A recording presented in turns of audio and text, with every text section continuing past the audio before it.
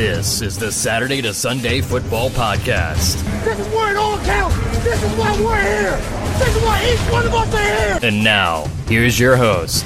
Welcome back to another edition of the Saturday to Sunday Football Podcast. I am Paul Perticchese. Happy New Year to all our listeners. So excited to be back on the airwaves and even more excited to be rejoined by my right-hand man, Mr. Jeff Abercrombie. Jeff, happy holidays, happy New Year. Excited to see you across the way with me tonight. Yeah, I've really missed it, man. Missed you. You have been carrying the torch across the finish line. We're off the fantasy season, at least. We are one game away from the end of the college football season. So, thank you for getting us to here, because this is where the exciting part starts. Yeah, this is draft season. I think I may have lost Jeff for 1 second there. So it is draft season. The playoffs are now in the books. The championship game is set for next Monday night, and we're going to break it down tonight. Everything we saw in those two big semifinal playoff games. So we're going to talk a little bit about some more people who've entered the transfer portal, where they're going, some undetermined yet. Talk about some early entrants, all things college football, all things NFL draft tonight. Next week, we'll obviously recap national championship game. We'll kind of spin it to a final NFL rookie report for the year before we turn all our attention to the pre-draft circuit, the Senior Bowl, the Shrine Bowl, and then obviously all the combine and stuff after that. But it's almost fully pre-draft season, but we're not there just yet. So, Jeff, let's talk about what we saw New Year's Day, those two classic games. Michigan beating Alabama in overtime 27-20.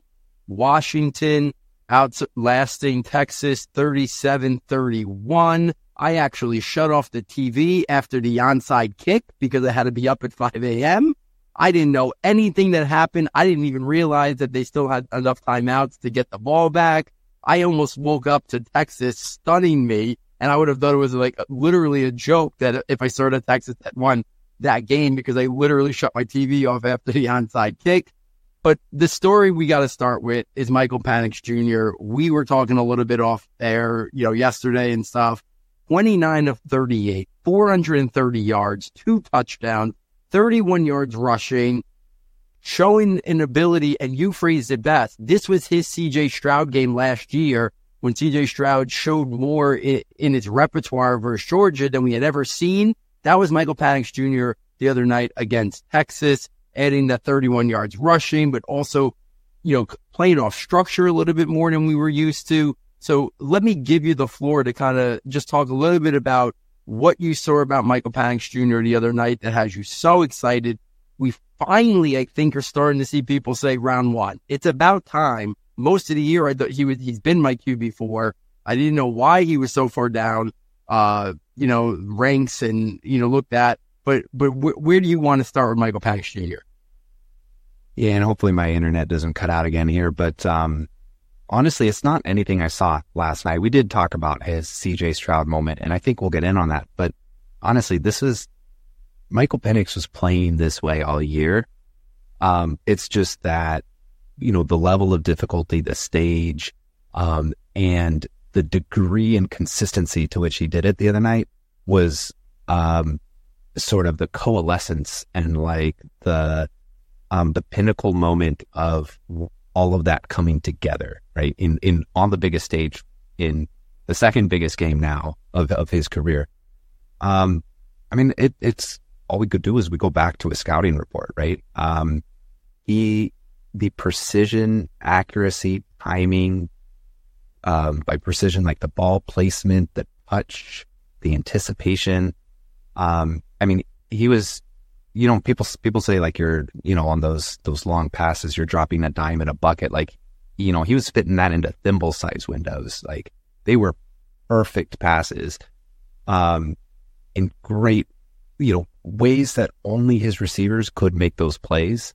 And so I know, we definitely have, the kind of arguments for, why we may not want to get over our skis excited here. But to me, I think the way that he played sort of makes all those arguments like nitpicking moot points, because he showed it regardless of the talent across the field, regardless of the talent at wide receiver, regardless of, I think the only, regardless of his age, right? Like the only thing that I think might catch up to him when it comes draft season is the medicals, right? And we have no insight into that. And we won't know if his draft capital, if it was pick 15 or pick 32 or pick 50, if medicals played a role, or, if it were some of these other things that the NFL is scared off about. And I think that's going to be the trickiest evaluation of Michael Penix Jr., in rookie season, going into the NFL and kind of setting expectations. Yeah, I think we've seen even from last year, him putting up like arcade-like numbers, but this year we saw a lot more consistency. We saw him rise to the occasion in big spots. We were talking yesterday and just playing the other side of like, why would he not be a top 10, top 15, top 20? And like, there's not a lot to really put on that list anymore besides the medicals. I think you're going to have some people still talk about the quality of defenses he's faced. Texas is a good defense, but a poor secondary. So I still think you could hear that argument a little bit. I think he could put it all to bed versus Michigan. If he goes out there and puts on a performance even remotely close to what he did against Texas, I don't know. I think we all of a sudden have 4 quarterbacks going in the top 10, because I think somebody's going to fall in love, even with the medicals, to the point of top 10, top 12. And we're going to have 4 quarterbacks go in there if he does this again against Michigan. Because then you got to wipe away he can't do it against better defenses. Yeah, he's got a pristine setup. He's got a great O-line, great wide receivers, really good play caller. He's got it all set up, but he's performing at such an elite level. And if he's doing it against good defenses, now Texas is probably the best defense they faced this year, but the secondary suspect. But now the Michigan stage, and if he keeps them in that game, and it's a barn burner, and he finds ways to score against Michigan, there's going to be a lot. It's going to be hard to say, if the medicals check out, why he isn't top 10 or top 15. I think you're starting to see some mock drafts that came right out since the New Year's Day games. You're starting to see him finally in round 1 mocks. That was non-existent before that game. He was in almost no mocks, and most people were pegging him as a round 2, some even round 3 territory as a quarterback, which was, which I felt was crazy, because I have been a fan. He's been higher than J.J. McCarthy on my list. He's been higher than Bo Nix on my list. So he's a guy that I think really highly of. And I had some question marks. Seeing him play off structure a little bit the other day really even got me more excited in conversation with you. And I think you made great points. Like, I said, like, he does as a distributor remind me a little bit of Tua, but you hit it on the head. And I went back before I wanted to do this podcast and I watched a lot of the game again. Like, the arm talent is far superior than Tua. For me, it's more of like distributing the ball almost like a point guard. Like, he's got so many great weapons there at Washington, similar to how Tua had all those great weapons at Alabama, finding ways to kind of appease everybody, take his shots when they were there. I think he can throw with good touch and anticipation, but the natural arm talent is far superior to Michael Penix Jr. And now he's just checking off boxes that, like, if you're, a team like Atlanta, which is not going to be in the top 10 probably, right? Because there have a few too many wins. And he's sitting there. How would you not be intrigued with a guy like Michael Penix Jr.? Give him those weapons of Bijan and Drake London, and Kyle Pitts, and they have a pretty good offensive line. Like, there's so many teams, even if it's not top 5, top 8, there's so many teams in that 8 to 15 range that I think should be intrigued with Michael Penix. I thought it was a fantastic performance by him the other day. And you hit it on the head when you said yesterday, this was his CJ Stroud game. And I got a lot of pushback last year when I said that CJ Stroud game against Georgia changed the whole narrative in terms of what people thought his ceiling could be. I think we've seen it. That game has been a foreshadowing of what we've seen in the NFL. If what Michael Penix did the other night against Texas is a foreshadow of what he has in the repertoire, if he can do the things he did and play more off structure, which we know in the NFL is needed, I think the sky is the limit for him. And it was just great to kind of see there. I'm super excited for the game next Monday night. hopefully he can keep the momentum going, even if Washington can't pull off the upset. Yeah, let me just jump in here then. I think it's worth expanding on this point because this is going to be a storyline, a major storyline of draft season. First of all, like we're talking about the CJ Stroud moment. We're talking about the defense. You said suspect secondary, but what we saw, one thing that was on the tape, all season was just Stroud absolutely dealing from a clean pocket, right? Dropping dimes, perfect ball placement. That was what we had seen from CJ Stroud, at Ohio State, right? Like the big question was like, well, what does he do under pressure, right? Like we haven't really seen that. He's got an amazing O-line. He's staying clean. He's staying protected. Of course, he can just, make these throws. That says his arm talent is great, but how does he do that in adversity, right? Well, this game, we got to see a bit of that adversity, right? We got to see him creatively move around the pocket. I think there was a couple throws. So there's the one where he evades pressure. He steps back up and then he kind of darts right and just kind of throws a little sidearm pass, like perfectly placed right over the middle. And then there's this other throw on tape where, he's got a free edge rusher coming through and, on his left side, right? Like on his throwing arm side.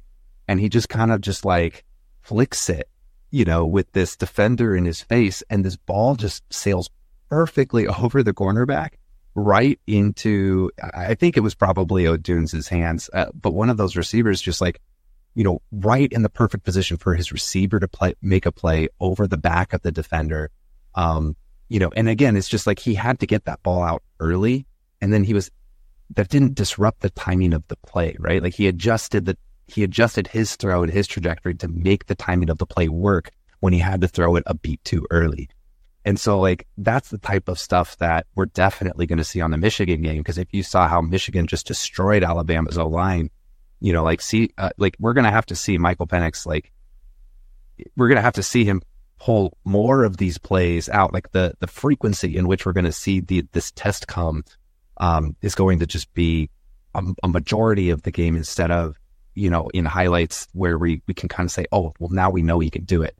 And so that's what's going to actually be the differentiator, in my opinion, on who can actually win this championship game. Because if Penix and the Washington offense can operate under that stress of that pass rush, under the stress of a defense trying to lock them down and take away what they're good at, like you said, he's a good distributor, then the passing offense will score enough points where they can win. And I don't think CJ McCarthy or Blake Corum could really catch up. And just, the arm talent with Tua, right? Like he had a pass to, I think, the touchdown to Jalen McMillan, where it was, middle of field open, but these safeties were converging really, like it was a tight window and it was closing extremely fast.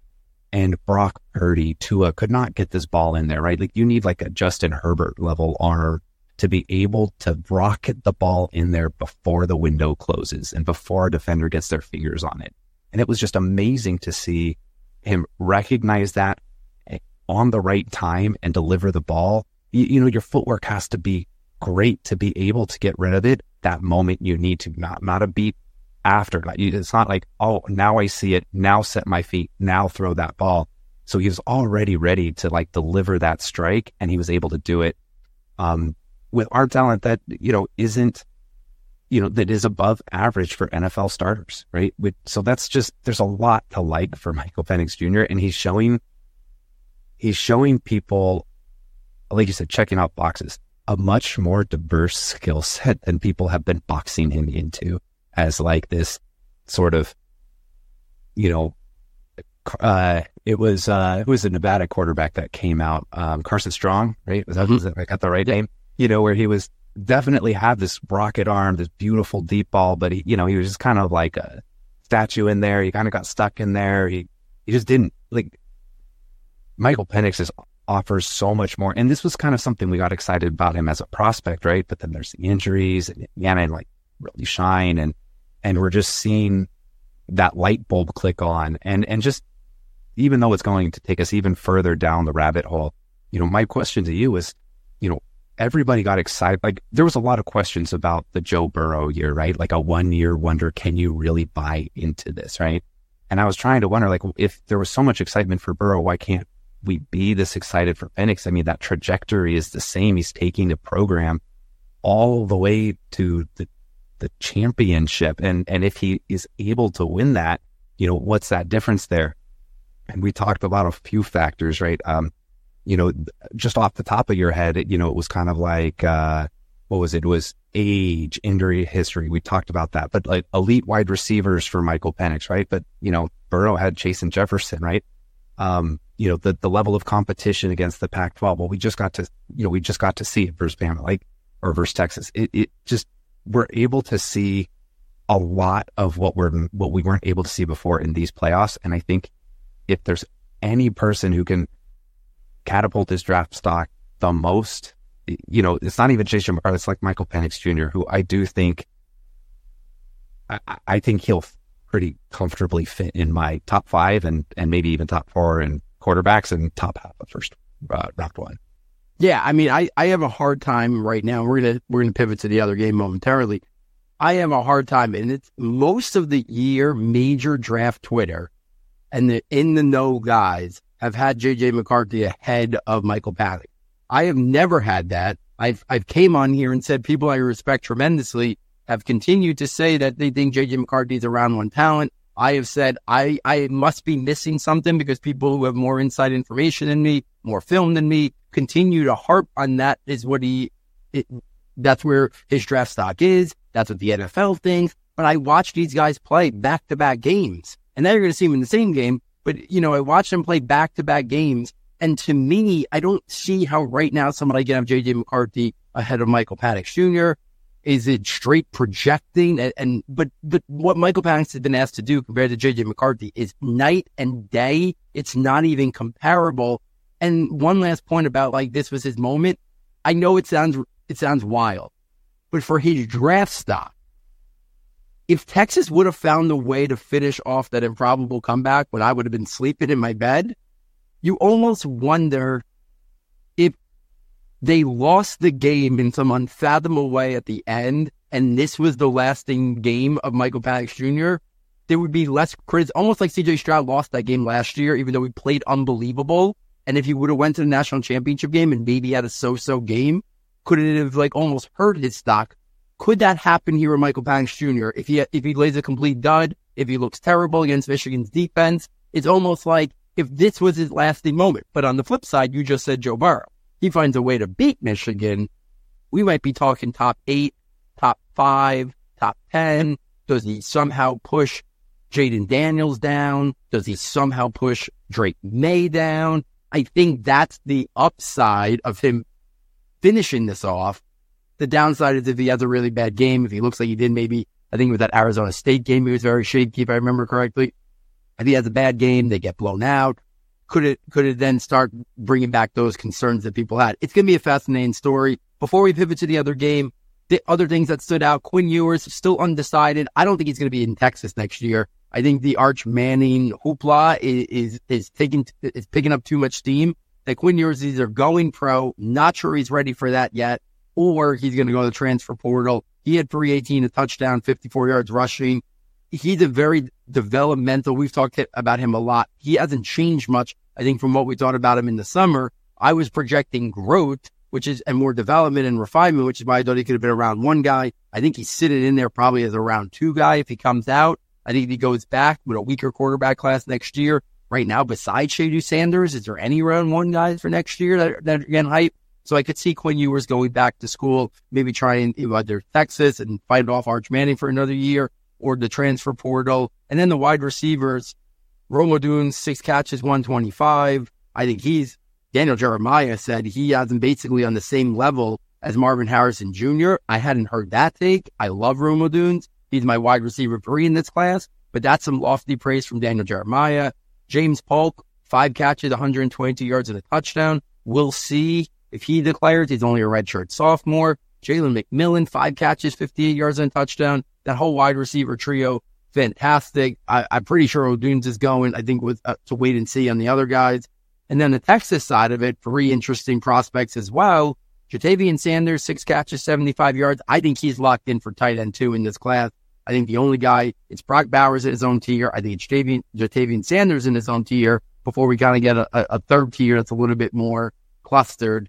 A.D. Mitchell, I think he's going round 2. I was just on with Brandon Lejeune and did a video breaking down A.D. Mitchell. You guys should check it out over on YouTube.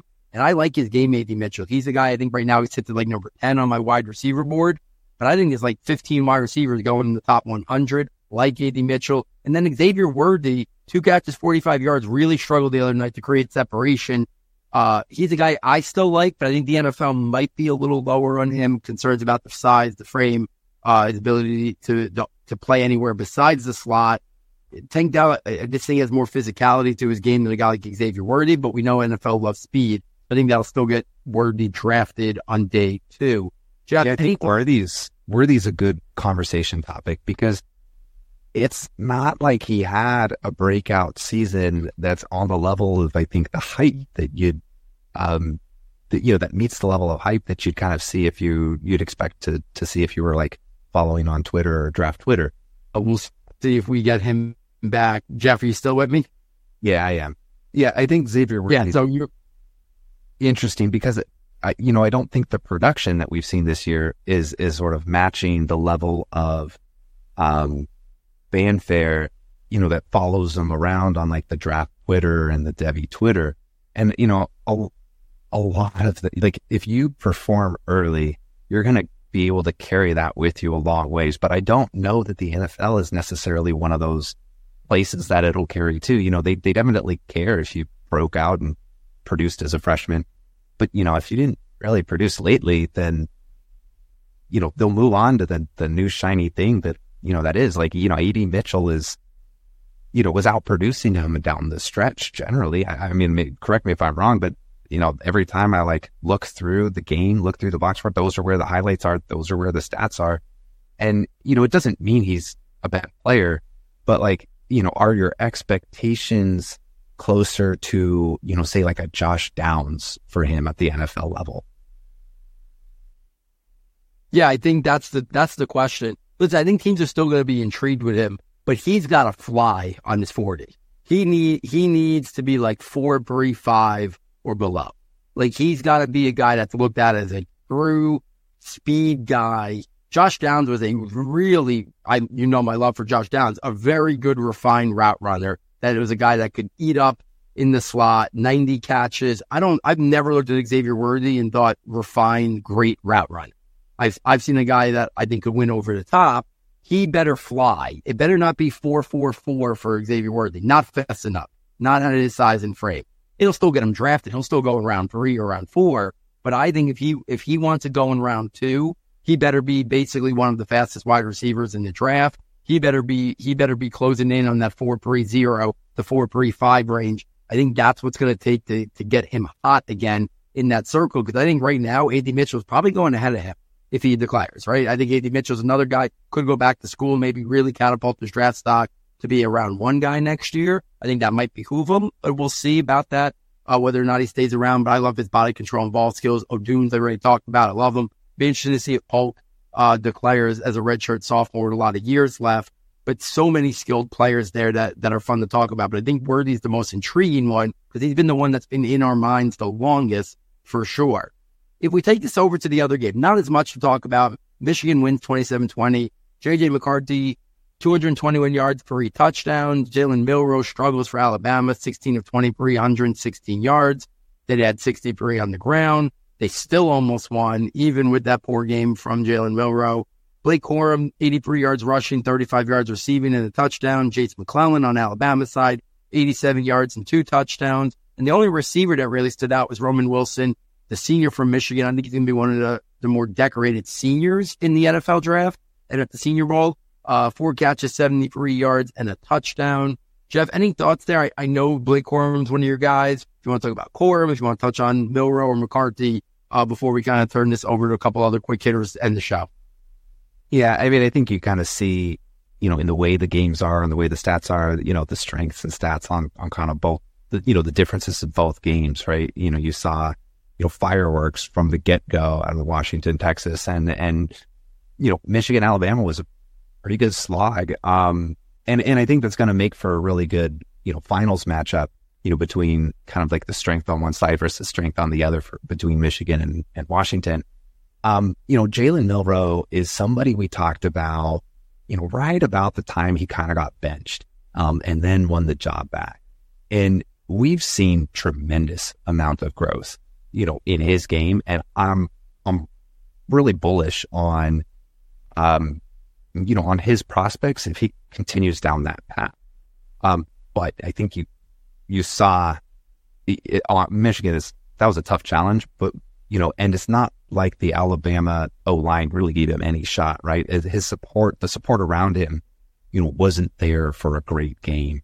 But that was kind of one of the moments there that, if he wins that game, that's a signature moment, feather in his cap, monumental leap. And, it's just, we're waiting for him to quote unquote arrive. But I still think that there's a bright future for Milroe. I love how he fought through this year, and I think he's become a much better player.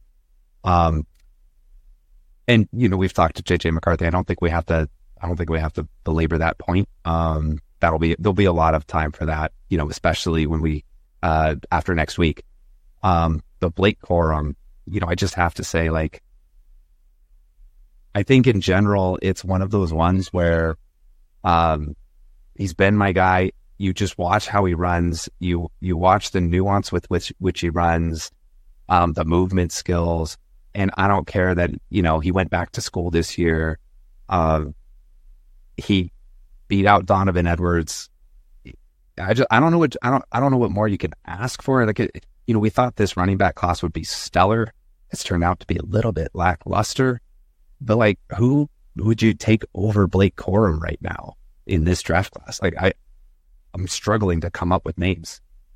Yeah, I mean, for me, him and Trey Benson have been my 1-2 the whole year. I don't see that changing. Maybe I flip-flop them. I feel like I've kind of flip-flopped them since the summer. I would go Benson, I'd go Corum. So I think that's still, Benson didn't have the year I expected. Corum kind of did what I expected. So maybe that's a determining factor. Maybe I keep Benson there because I think he's dealt a little bit more to handle maybe a heavier workload at the next level. But I think there's some untapped receiving upside in Blake Corum's game that they just didn't need from him. So I think he could be that. So yeah, I mean, that JJ McCarthy, I think we could have that full conversation after next week. Does he declare? Because he could be another guy that says, you know what? This year I come out, maybe I'm the 5th quarterback. I go back to school. Maybe I could be in the running to be the 1st or 2nd or 3rd. Michigan's a loaded team. So I think he's an interesting decision. Similar to Quinn Ewers, I think his stock's probably a little bit higher than Quinn Ewers if we just go from what we hear, the tea leaves and the in-the-know people. So that'll be an interesting conversation for sure. Jalen Milroe, still my favorite, besides Shady Sanders, who basically has said he's going back. Jalen Milroe would be the one that gets me most excited about Devy college prospect of all the quarterbacks, ahead of guys like Drew Allar and other guys. That I just think Milroe's combination, of rushing and passing would be the guy in the Devy landscape of non-draft eligible quarterbacks, not named Shady Sanders, who's going back, who I'd be most intrigued with. So let's kind of spin this to, we have had a lot of declarations of guys declaring that they're coming out. Even guys who we almost assumed that were coming out still had that COVID year. So we kind of still had to wait to hear if they were officially coming out. And then more guys have entered the transfer portal. Some have finally found homes. So we'll do it like this. I'm going to run through the declarations. If there's anything that you want to talk about that stands out, let me know.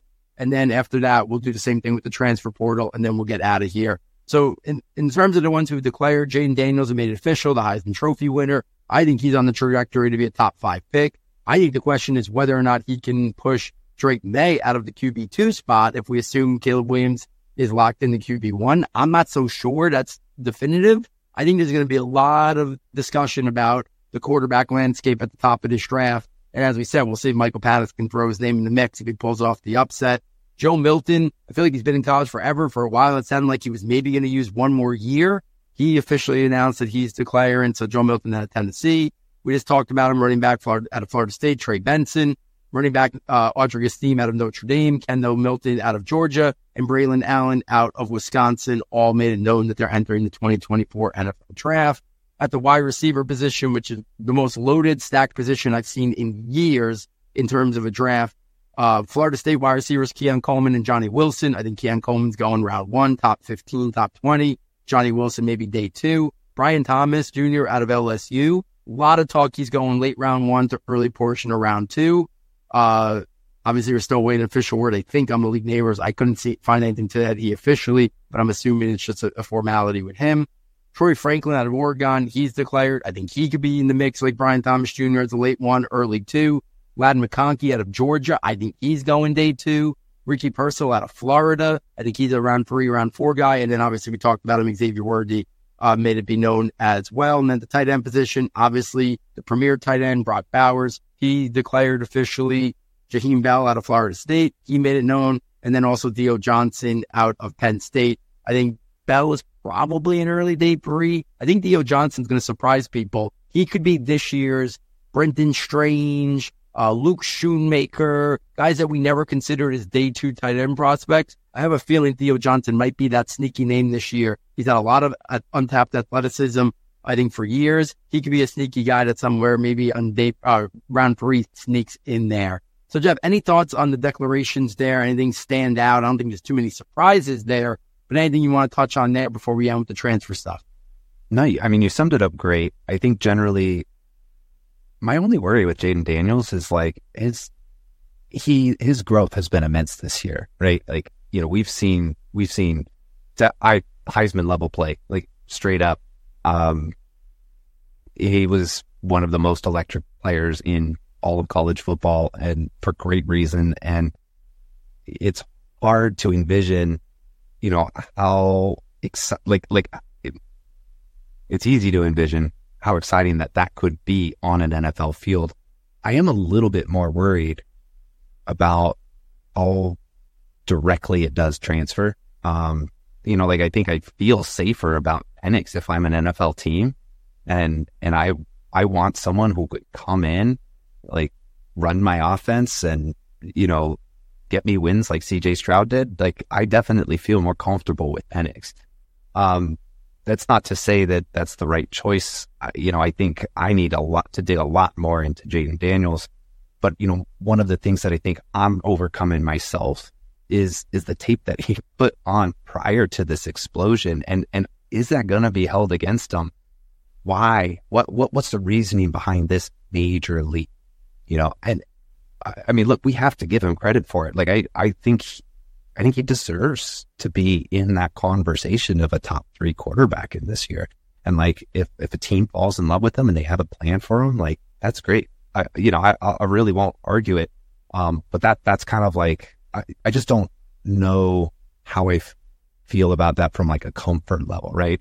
And maybe if I take that kind of, you know, analysis down to like the running back position, he's not going to be my RB1, but in the uncertainty of how the NFL draft and landscape unfolds, I think Braylon Allen is probably the safest, you know, running back from like a draft capital perspective. And that's probably a hot take, because if he runs pretty slow, like, we might see his draft stock crater. But I just, you know, I think from what we've seen of him, you know, we've seen those big runs. You know, he's a big physical guy.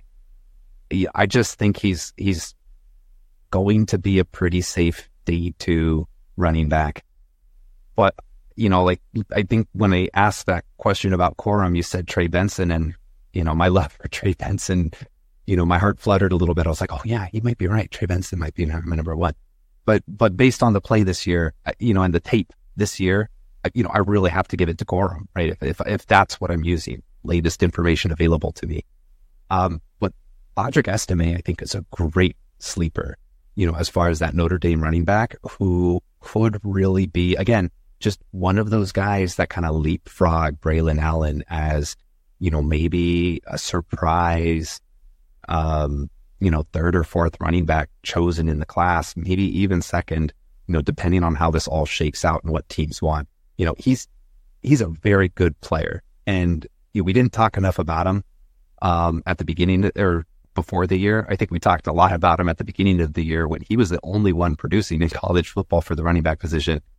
You know, and then I think we got into the, you know, the rest of how the college football playoff landscape was going, the rest of the teams and the ups and downs. And so it's a player we should not forget about. And, who I think is better than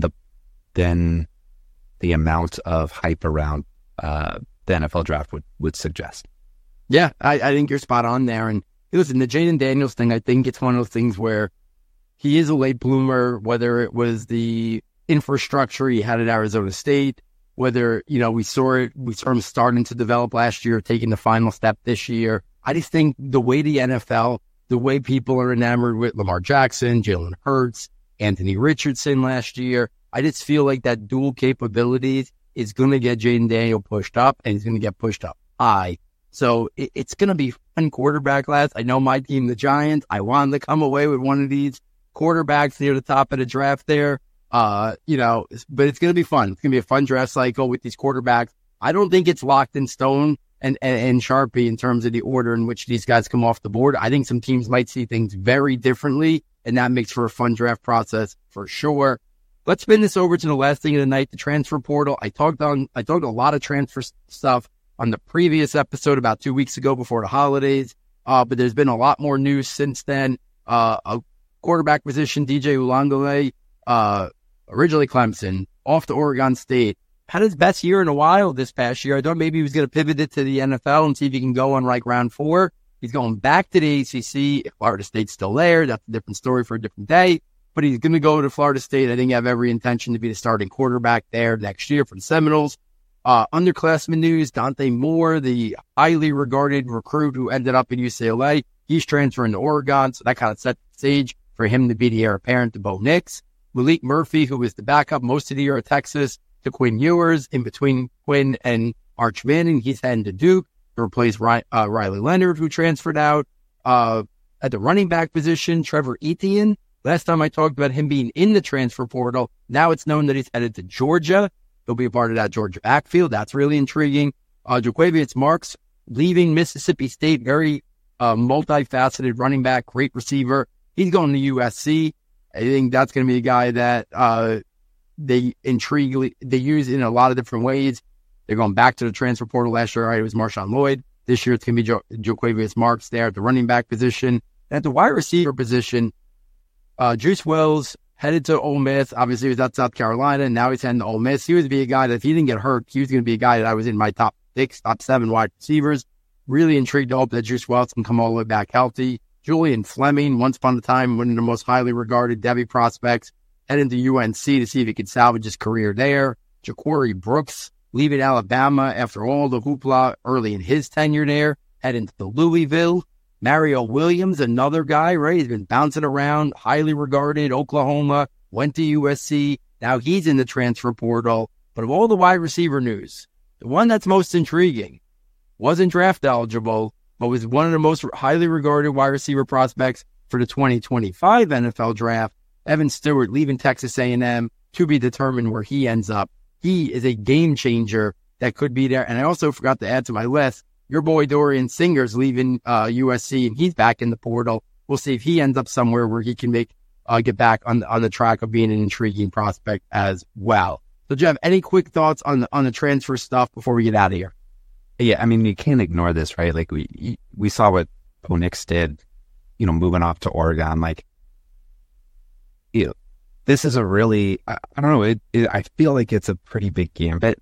I think a lot of times I see these kind of transfers, and it's hard to get acclimated to a new system, a new school, a new state, like new coach, new quarterback, new team. Like, I don't know. I think that's hard, but like it can really inject life into your game if you were struggling in this situation where, like, no matter how hard you tried, you just can't overcome. And I mean, we see that all the time. And it's great that these players have the opportunity, to choose their own destiny. Whereas, like, you get someone like Bryce Young, for example, who is just going to get ruined in Carolina, and there's nothing you can do about it.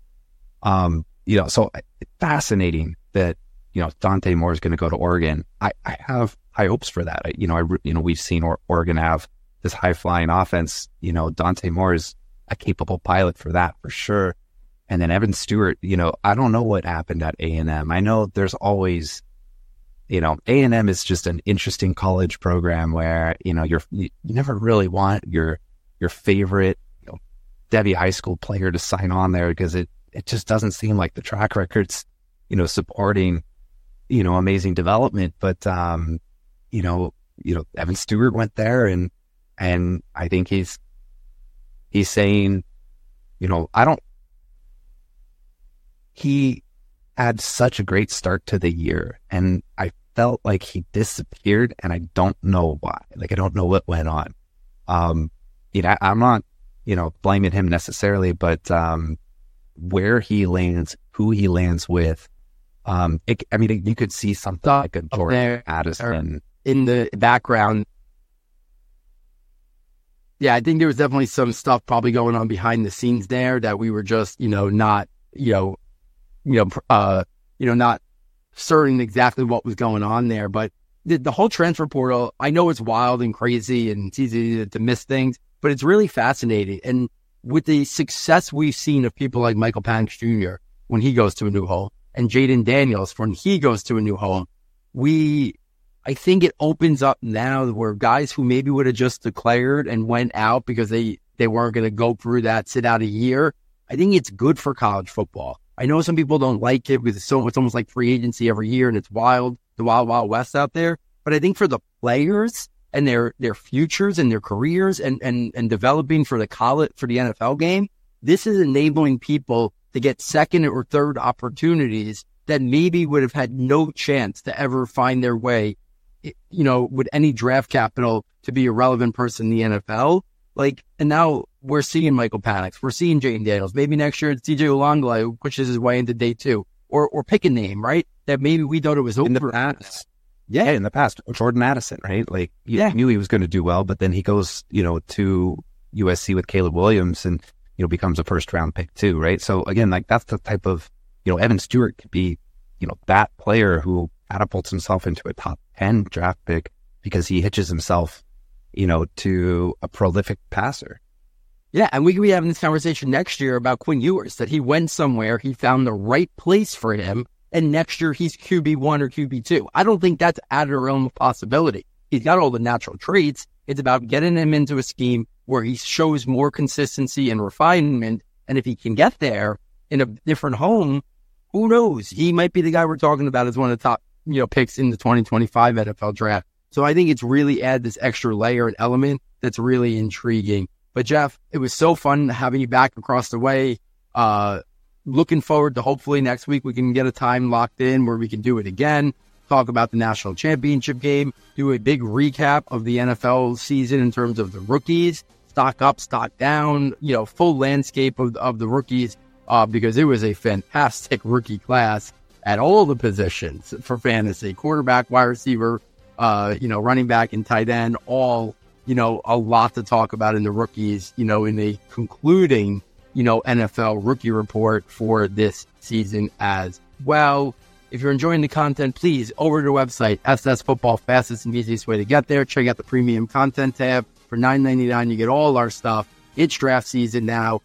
You would love this content. You get the scouting notebook, almost 100 detailed scouting reports in there, strengths, functional areas, developmental areas, how they win, NFL role, fantasy spin. That will be updated when all the declarations are done, and I will separate the tabs. So you have tabs with just the guys who declared, guys who are going back, separated on that. You get the rankings notebook. It has all our different rankings. That too, I will also split it up to just the guys that declare once that becomes finalized. And then you get the draft projections notebook in April.